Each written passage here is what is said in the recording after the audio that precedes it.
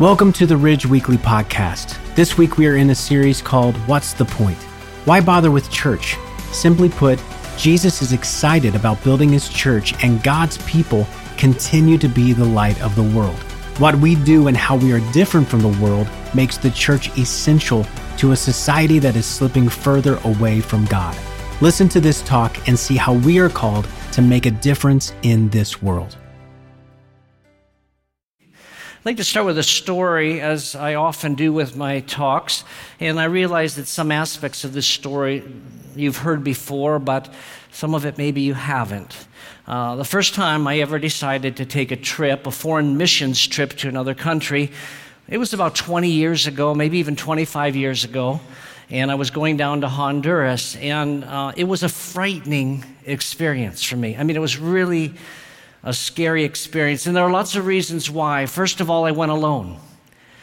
And so here I was going to a foreign country where they don't speak English. Most don't speak English. My Spanish was not good.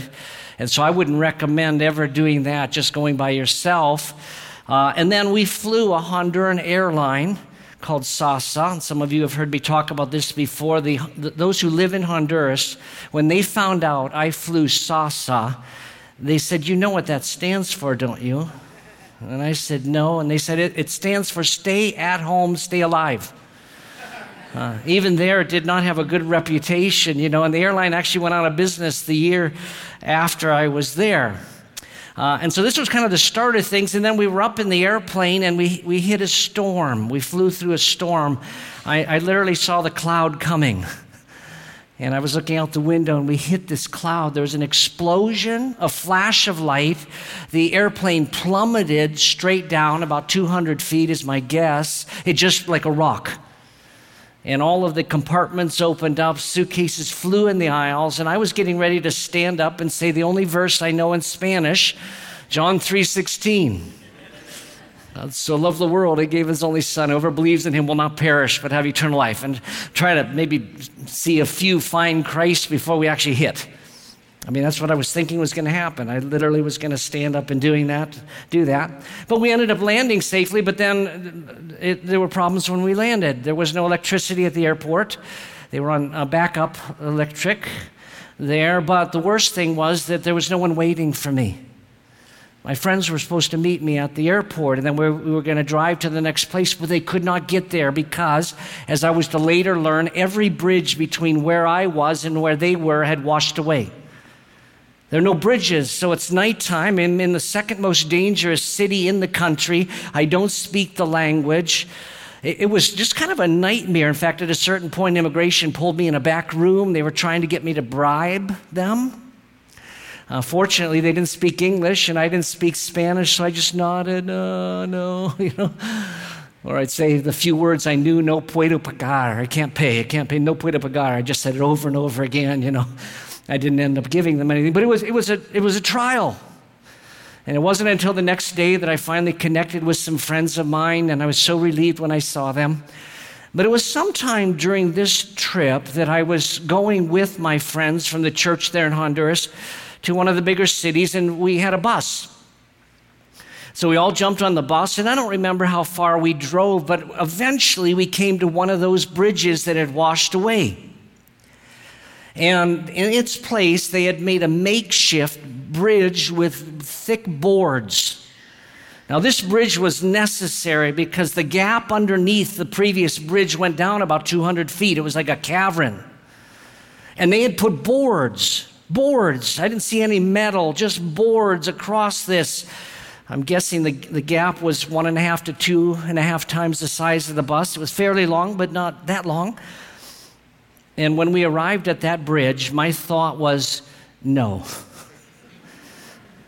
Surely we are not going to cross that bridge in this bus. No. I expected fully that what they would do is the workers there were going to say, you got to have to turn around, you got to find another way to get to the other side. That is not what they did. They went out front and did this. And the bus crawled onto those boards. They were thick, of course, but they were boards. And we slowly made our way across. And if the plane ride had been scary, this was terrifying. I could look down from the window and it's like, no, Lord, please save us. It turns out, of course, that it was sturdy. The faith was not misplaced. One of the things you'll hear me say occasionally around here, which we call this, the church affectionately, we call this the Ridge. You know, it's Chestnut Ridge Church. But one of the things I say occasionally around the Ridge is that our faith is only as good as the object in which it's placed. Some of you have heard me say that before. Your faith is only as good as the object in which you're placing your faith. If the object is not reliable or trustworthy, your faith is worthless. Now, a lot of people, I think, have their faith placed in some wrong things. The average person, for example, that I've talked to over the years believes and is trusting in the idea that they are good enough to get to heaven through their own goodness, their own good deeds, that they're just confident or they're trusting in the fact I'm a good person and I'm going to heaven, which is contrary to what's taught in the pages of the Bible. None of us are good enough, not one. All of us fall short of God's standard of righteousness.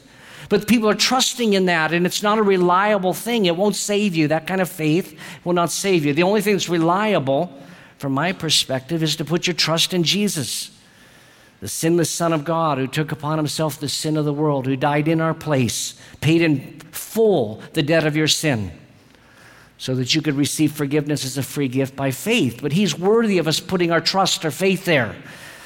Now, today we're continuing our series titled, What is the Point? Or What's the Point? And it's a series that's kind of based on Jesus' wonderful creation called the church. But part of the reason we wanted to do this series was to highlight some distinctions between the Ridge and some other churches. Probably about 6 months ago, maybe a little longer, I just began to reflect on the question, what makes the Ridge different than other churches? Now, don't misunderstand me. I don't mean better.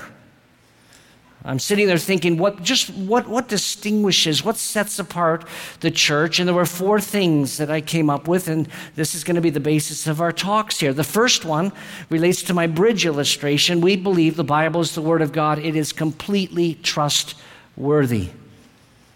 That God's Word in the original documents was without error. It's like a reliable bridge that will lead you to God and will lead you to God's ways, and you can put your full weight on it. It's trustworthy.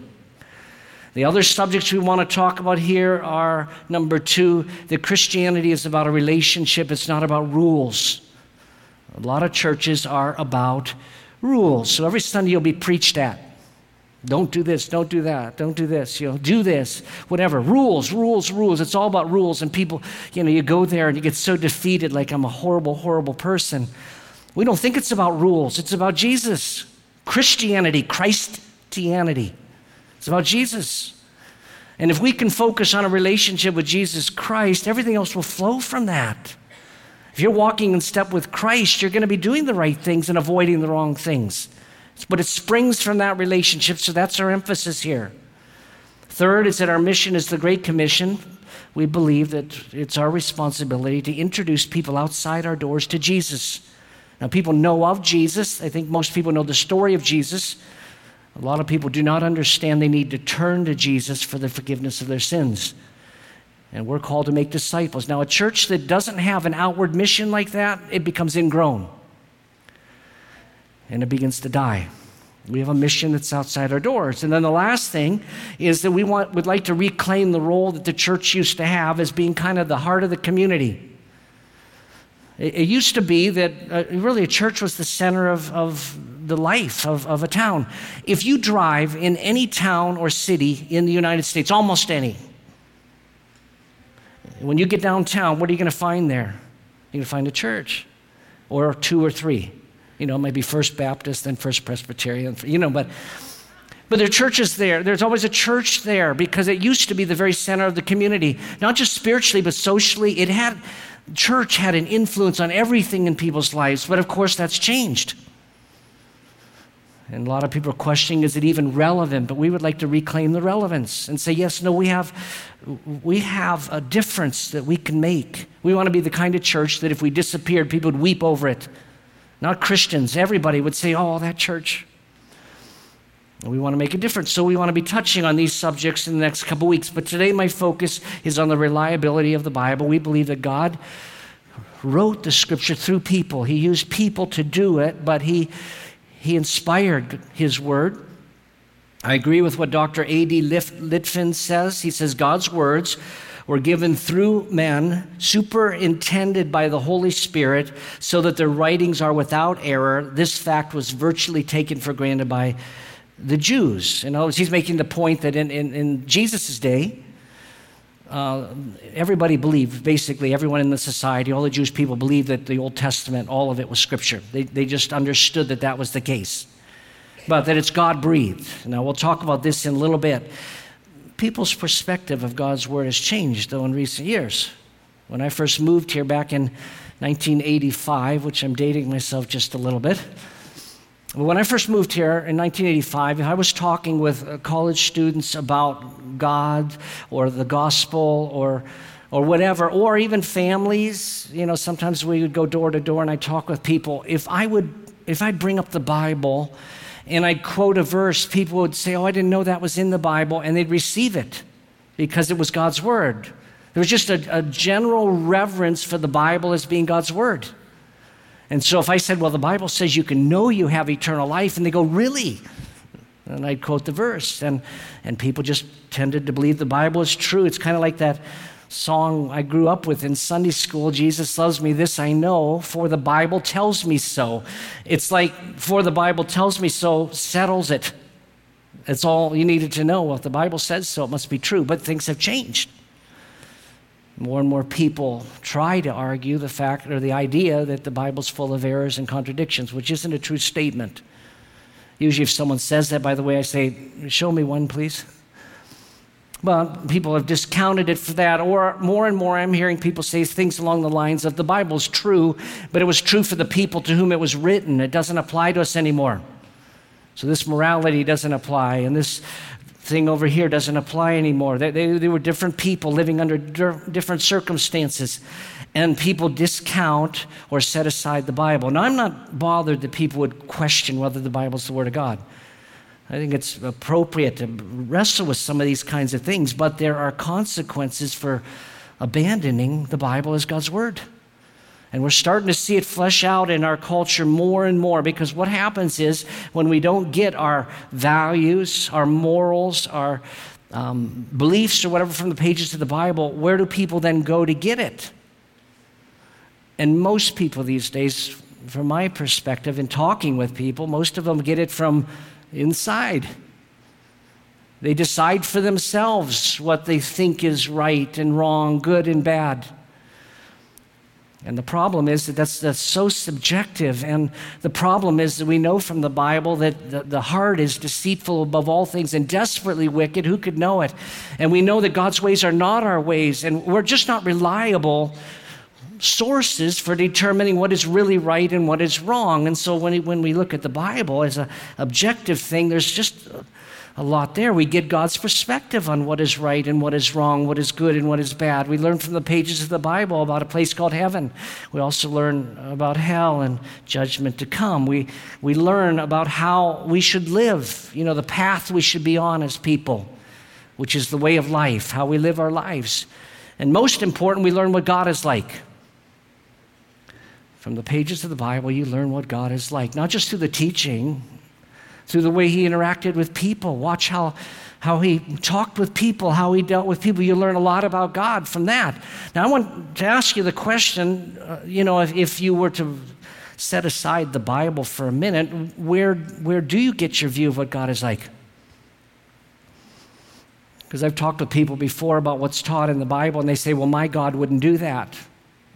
My God is all loving or whatever. I say, well, where do you get your view of what God is like? And for centuries, we got our view from the Bible. It kind of, again, settled the matter. But now people are doing what's right in their own eyes. They're like the people of Judges in the Old Testament. We only know what God is like based on what's been revealed through the Bible. That's how we know what God is like.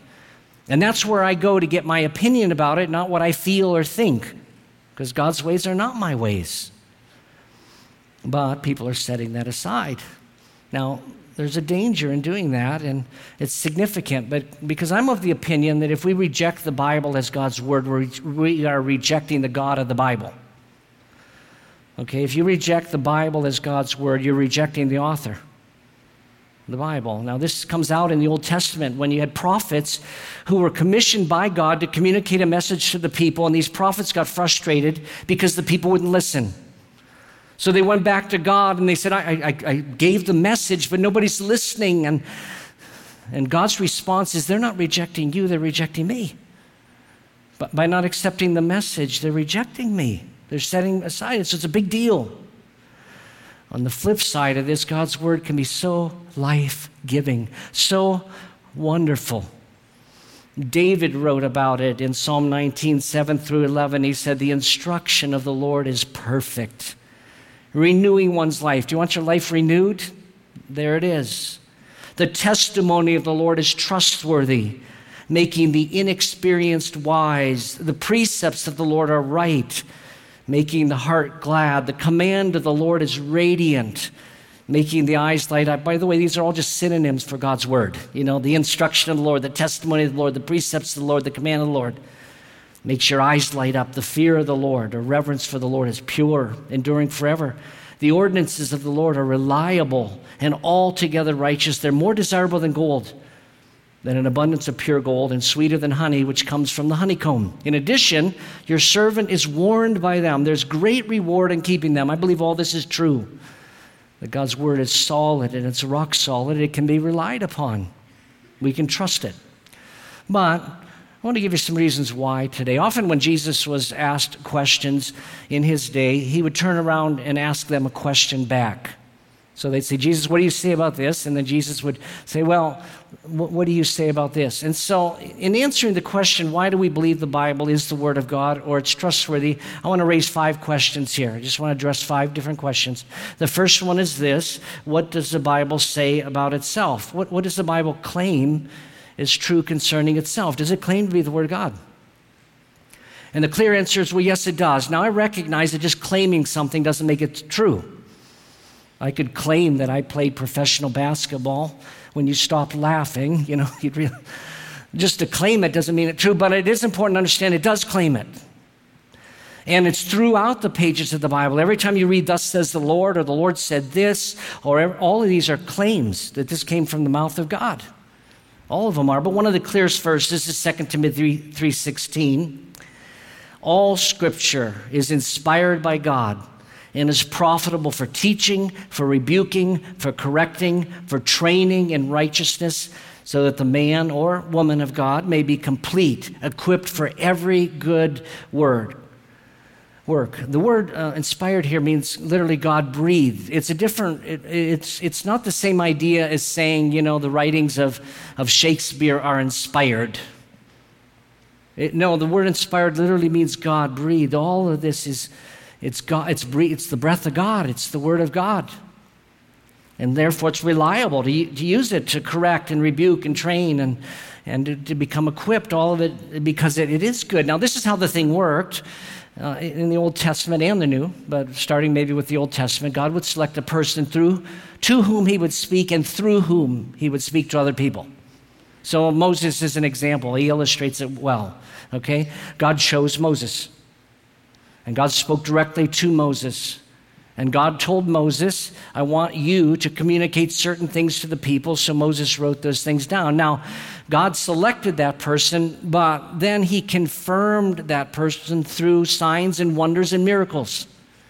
I can guarantee you nobody in Moses' day wondered whether he really talked to God or not. They knew it. They had experienced that God was working mightily through him. So when Moses pens these first 5 books of the Bible, the Pentateuch, Genesis, Exodus, Leviticus, Numbers, and Deuteronomy, all the people knew it was from God. Nobody questioned it. And that's what happened through the rest of the Old Testament. Different ones would be tapped, like Samuel. There was no prophecy Samuel ever made that did not come true because he talked to God. Everyone in Israel knew that. It says it explicitly. Everyone knew Samuel was a prophet of God. So when he's penning the books, 1st and 2nd Samuel or some of the other ones that are attributed to him, everyone knew it was from God. Isaiah, Jeremiah.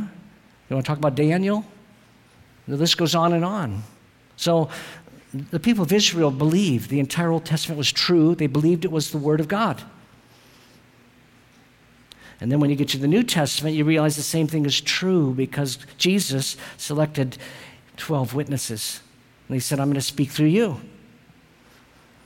And all of the New Testament scriptures are attached to, in some way, those apostles, including Peter, or Paul, I mean. Now, what's interesting is that Peter himself regarded Paul's writings as scripture.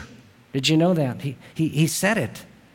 It's found in 2 Peter 3:15 and 16. Of course, Paul, most or more of the New Testament books are attributed to Paul than anyone. But this is what Peter said about Paul. He said, regard the patience of our Lord as an opportunity for salvation.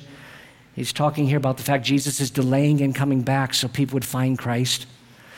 Regard the patience of our Lord as an opportunity for salvation, just as our dear brother Paul has written to you according to the wisdom given to him. He speaks about these things in all his letters, in which there are some matters that are hard to understand. I'm actually encouraged by that. I mean, this is Peter saying, I don't know what you're talking about, Paul. It was difficult, you know. But then he goes on to say, the untaught and unstable twist them to their own destruction, as they also do the rest of the scriptures. And he lumped Paul's writings into the scriptures. That's why we believe it's the Word of God. It was like a kind of an incarnation of sorts, how God did this. You know how Jesus was fully God and fully man, without compromising either. So is the Word of God. Even though it was penned through people using their own language and experiences, God guaranteed the outcome would be inspired. God's Word. He worked through people, maintaining the humanity and the deity of the Bible. I don't mean that the Bible's God, but I mean it's fully God, fully man in a sense. But let's raise a second question. What did Jesus believe about the Bible? I would tend to take his opinion pretty seriously. He quoted extensively from the Bible, and he affirmed its divine origin, and he also made it clear that we're going to be held accountable for what's taught back there. That's what he said, at least to the religious leaders of his day. Matthew 5:17 through 19. Jesus said, don't assume that I came to destroy the law or the prophets, which is a way of saying the Old Testament. I did not come to destroy, but to fulfill. For I assure you, until heaven and earth pass away, not the smallest letter or one stroke of a letter will pass from the law until all things are accomplished. Therefore, whoever breaks one of the least of these commands and teaches people to do so will be called least in the kingdom of heaven. But whoever practices and teaches these commands will be called great in the kingdom of heaven. He's saying even the exact letters. Jesus never had a debate with any of the religious leaders about whether something was scripture or not, whether it was true or not. Everyone believed it was. The only group in Jesus' day that didn't believe it was the Sadducees. The Sadducees, their Bible consisted of just the first 5 books of the Bible. They didn't accept the rest of it. But even Jesus, when he was dealing with them, he pointed to one word that was found in the Old Testament from God. And he affirmed that that one word came directly from God. See, he was discussing with them how Moses had been met by God. You remember the burning bush and how God called Moses over from the burning bush. And God said to Moses, I am the God of Abraham, Isaac, and Jacob.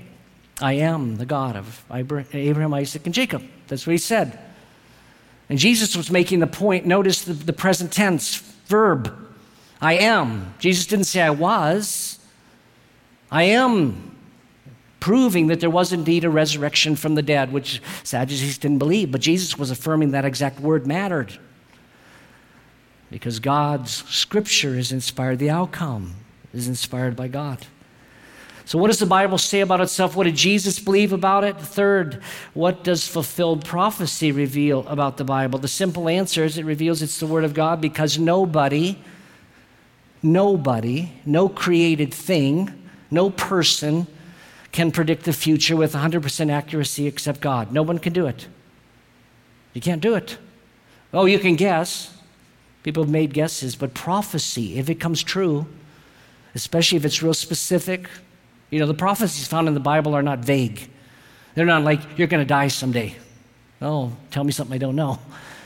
They were specific, very, very specific prophecies, and only God can do that.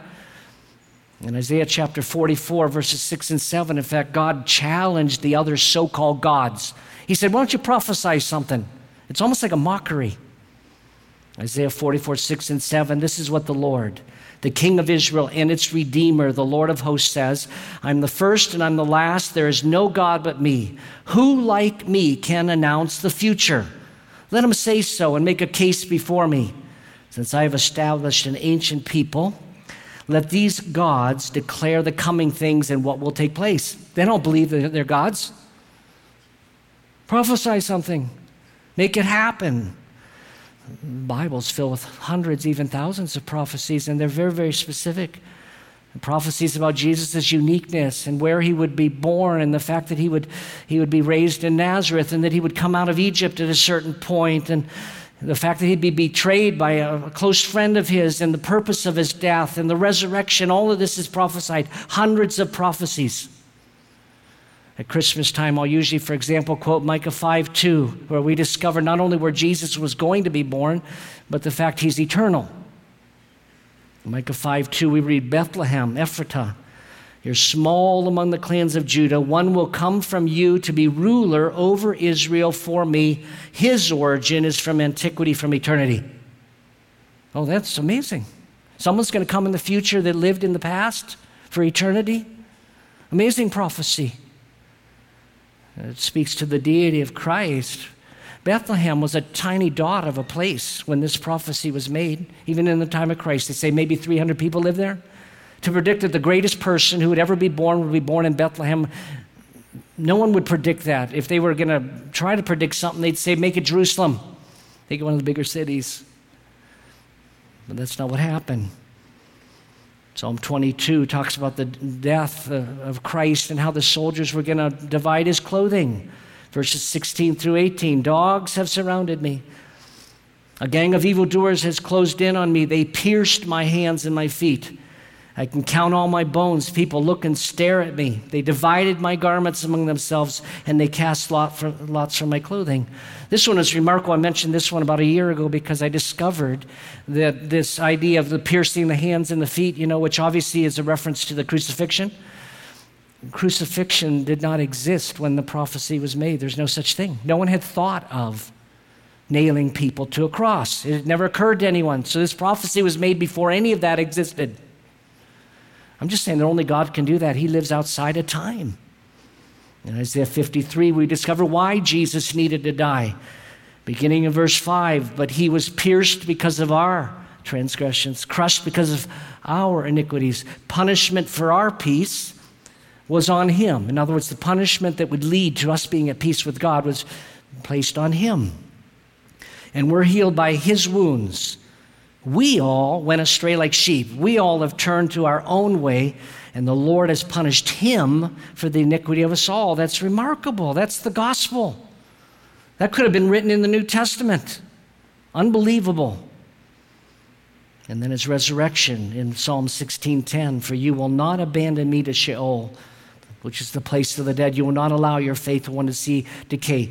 This has happened to no one since the beginning of time except one person who died and was buried but didn't suffer any decay. It was Jesus. Now, there are hundreds of prophecies like this. Mathematicians have made it very clear it's impossible that they could have just happened accidentally. It's impossible. One scholar calculated that the idea that one person would fulfill just 8 of those specific prophecies, like where he'd be born and how he'd die and stuff, just 8 of them, would be 1 to 10 in the 17th power. It's 1 with 17 zeros. You'd be more likely to win the lottery 100 times. It couldn't happen. I'm just saying, now, maybe these things aren't completely conclusive for some, but it's getting hard to ignore. 4, what does the continuity of the Bible suggest about its source? What do I mean about this? It's one book, but it's actually 66 books. But it's one. It's just one author. 40 different people, they believe, 40 different individuals penned the 66 books of the Bible that we have. And they did so over a period of 1,600 years. centuries, over centuries. And the people who penned the books came from different socioeconomic backgrounds. They lived on different continents. They spoke different languages. They were very, very different from one another. And yet, the Bible is one book from the beginning to the end. I'm telling you that the God of Genesis 1:1 is the God of the book of Revelation. And everywhere in between, I don't see any inconsistency at all. You want to know what God's like? It's consistent throughout the pages of the Bible. That couldn't have happened accidentally, is my point. If I were to write a book with one of you, we'd probably argue over all the details. I'd say, well, I'd prefer it this way. I'd write it this way. Well, this is my belief about, just if it were just one other person. 1,600 years, 40 authors, 66 different books. I'm just saying that it's got to be one author behind it all. And it's consistent. What God is like, what people are like, the nature of sin, nature of all of humanity, the need for faith as the basis of getting right with God. The Scripture is consistent about all of that. And I'm saying that would be impossible. Now, this is worth comparing with other holy books out there. I'm not going to put down any religion or anything like that, but almost every holy book of other religions, they were penned by one person who made claims. One person. It wasn't a collaborative effort at all. Even in the Bible, we read, a matter needs to be confirmed by 2 or more witnesses. When it comes to the Bible, there are 40. And they all see God exactly the same, and they all see the problem of humanity the same, and the need for salvation the same. It's one author. The last question I want to raise this morning is, what conclusions can we draw from the supernatural effect God's Word has on people? It just changes lives. God's Word, even when you read it, it's just different than other books. I mean, I like to read a lot, and I get inspiration reading different authors, but none of them impacts me like this book. When I open it up, I'm just sensing this is the Word of God, but it changes lives. It transforms people. Now, the way to put it, the Bible actually works in the things it teaches. And part of the reason for that is that it is actually a living document, not a dead one. The writer of Hebrews put it this way in Hebrews 4:12. He said, "For the word of God is living and effective and sharper than any double-edged sword, penetrating as far as the separation of soul and spirit, joints and marrow. It is able to judge the ideas and thoughts of the heart." No book has impacted people like the Bible has. No book has outsold the Bible ever.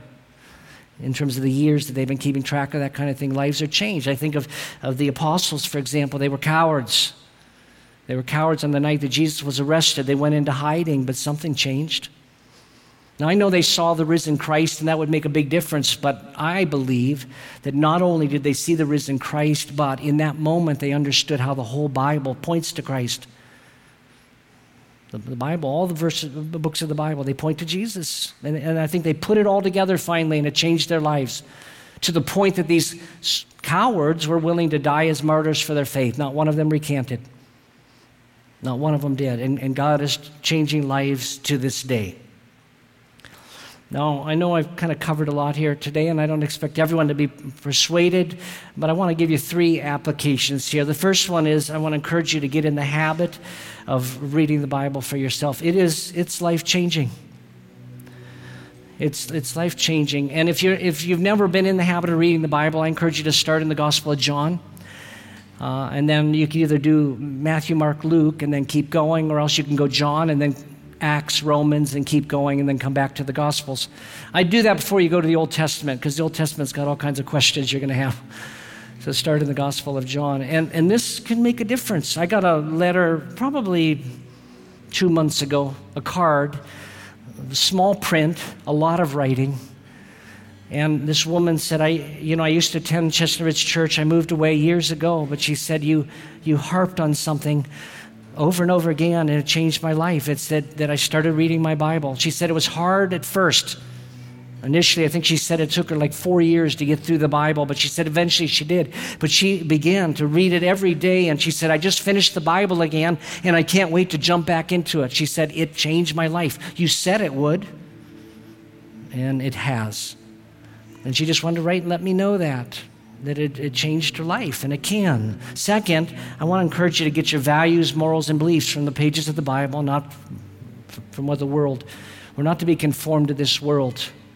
And this is part of the reason I encourage you to read your Bible, so you see, what does God say? What does God say? Because you're going to hear all kinds of other things that don't line up, and you need to be able to see it for what it is. They're counterfeit ways of life. They're not life-giving, but the Bible, or what the world teaches. Get your values, morals, and beliefs from the Bible. And finally, I want to encourage you to get to know the God of the Bible, because I think that's the main point of even reading it. Ask yourself as you read every day, what do I learn about God? What do I learn about what God is like? Wrestle with some questions. Why did God deal with these people in this way? And it's very eye-opening, because I've learned that, the God of the Old Testament is the same as the New. People have said to me, I can't count the number of times, well, the God of the Old Testament is different than the New. No, He's not. The grace of God in the Old Testament is mind-blowing. How gracious and kind He is. How much He puts up with stuff. But there's also judgment.